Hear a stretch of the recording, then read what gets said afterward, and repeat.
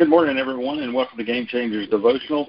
We're glad that you're here and hope you'll continue to join us each Wednesday. If you forward our text to someone, we want to invite you to send their number to me so we can get a text reminder going out to them. Or if you just are sending the dial-in phone number, they want to be on our text list, you can send that number to me. Or if you're on the call and you're not on the reminder text, you can send me your telephone number to 318-613-4410. This morning, Ken Horstman will be leading our devotional, so I'll turn it over to Ken. Thank you, Michael. All things work together for good. Let's look at Romans 8:28 real quickly from the Passion Translation. So we are convinced that every detail of our lives is continually woven together to fit into God's perfect plan of bringing good into our lives. For we are His lovers who have been called to fulfill His design purpose. Romans 8:28 from the Passion Translation. Because God is both sovereign and loving, all things should be understood comprehensively. Even the tragic events or the circumstances that believers encounter are part of His loving design for their lives. For from those tragic events, from those circumstances that we encounter, God brings good. So what is every detail? What are all things? You know, it's the big details and the minute details of life.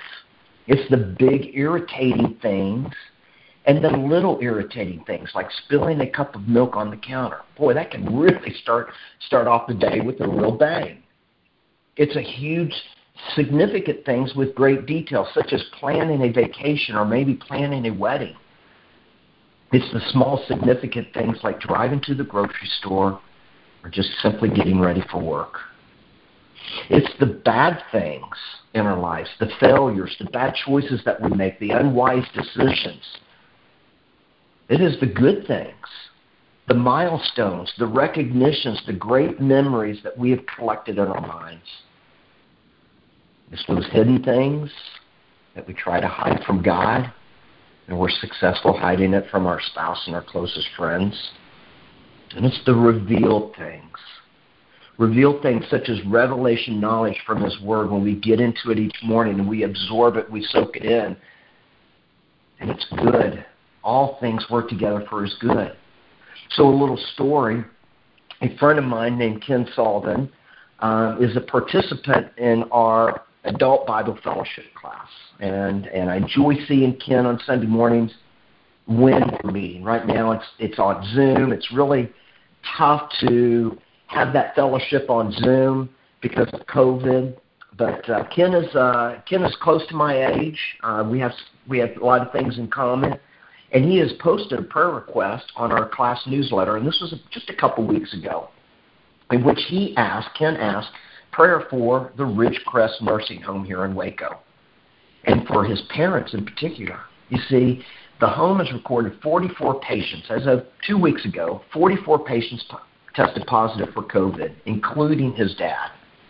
And at this time, his dad is asymptomatic and has been moved to a room by himself, separated from his wife, who was also there at the nursing home. So Ken asked for the Lord to keep his dad from experiencing worse symptoms and to comfort both dad and mom in being separated. Ken also prayed for the other residents and staff at the home, that God in His mercy would stop this spread of the virus and restore the health of all who have contracted it. A huge, significant detail in Ken's life. Would you not agree? I mean, he's entitled. He earns the right to ask for these prayers. I'm sure he's struggling with this COVID and that he cannot see his parents. He cannot be close to them. He has to do all his communication through FaceTime. I mean, that's a big event in his life. But God says that all things will work together for His perfect plan, which was predetermined, designed way ahead of our time. And wow, that goes deep. So how does this impact me? You know, for me in COVID right now, I've just been thinking about me, right? I have my neighbors to my to my left that are elderly, and I pray for them in the morning. I have my neighbors to my right that are about my age, and I pray for them. But I really haven't been thinking about this whole elderly and how COVID is impacting them. You see, my mother began playing the piano with the Heavenly Choir back in September of 2011. And my father joined the Jesus Christ construction crew about 5 years to the date later in September of 2016. And those 2 days revealed something to me. Even though I was grieving, I was sorry, I was sad that they had passed on, but they had both entered into His presence, and that was a good thing. They immediately entered into the presence of God, and that's a very good thing. God took them peacefully, quickly. They didn't have to go through hospice. That was a good thing to me. I knew that I was loved, and Mom and Dad both knew that I loved them. Another good thing, because that was verbally spoken and it was acted out in service just weeks before their passing. Huge. These are huge, significant things that God has memorialized into my heart and mind. Even the people that came up during the memorial services and were sharing some awesome service things that my mother and father did. And it was just, it had significant impact in my life because I was proud of what my parents did. But today, if my parents were alive today, they'd be 85 and 82 years of age. And they would probably be in that Ridgecrest nursing home. And based on how my father acted and his behaviors, he would have wanted to see me. He would have wanted to see his children. And I think that based on my past emotions, how I would have reacted, responded, I bet that would have been a big irritating thing in my life because I wouldn't have been able to see them. I wouldn't have been able to serve them, hug them, get close to them, and spend quality time with them. If only I was superhuman, maybe I could go and fly out in space and turn the world backwards so to reverse time so that my parents wouldn't be in this situation. But see, God worked all things out according to His perfect plan for my good. Maybe not for Ken's good right now, but Ken is learning something right now. He's growing during this time as his parents are in that nursing home. The end of verse 28 references his lovers who are called to fulfill His design purpose. This means He determined ahead of time that you were going to enter into a loving relationship with Him. Those who are called are not some group of super believers, right? Jesus and God called people like Moses and Abraham and David and Peter. And He called these people, and they made bad choices, they made bad decisions, they did bad things. But He called them, and they're not super believers. But this group that is called is a category of all believers, where all believers are found in this category of that predetermination of who we are in God. And since you are one of those believers, you are a child of God, He already knows the plans He has for you. He foreknew them.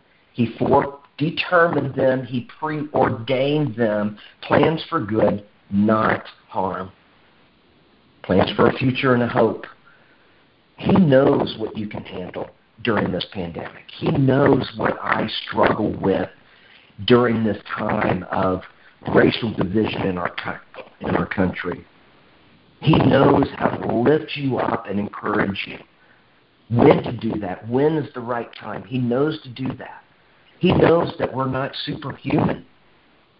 And only one person is, and that is Jesus. So just a friendly reminder today, as you take on the day, encountering events that have much or little detail, be confident you can do all things through Christ who strengthens you. Father God, thank you. Thank you that you have our plans preordained. You've got it worked out for our good, not for our harm. You know exactly how we're going to respond and react to certain situations in our life, and you've got it all worked out. And it's all going to, because you're a sovereign God and you love us completely, you're never going to let us fall out of that love. You're always going to take care of us. It's always going to be for our good, not for our harm, for future and for hope. And I thank you for that. In Jesus' name, amen.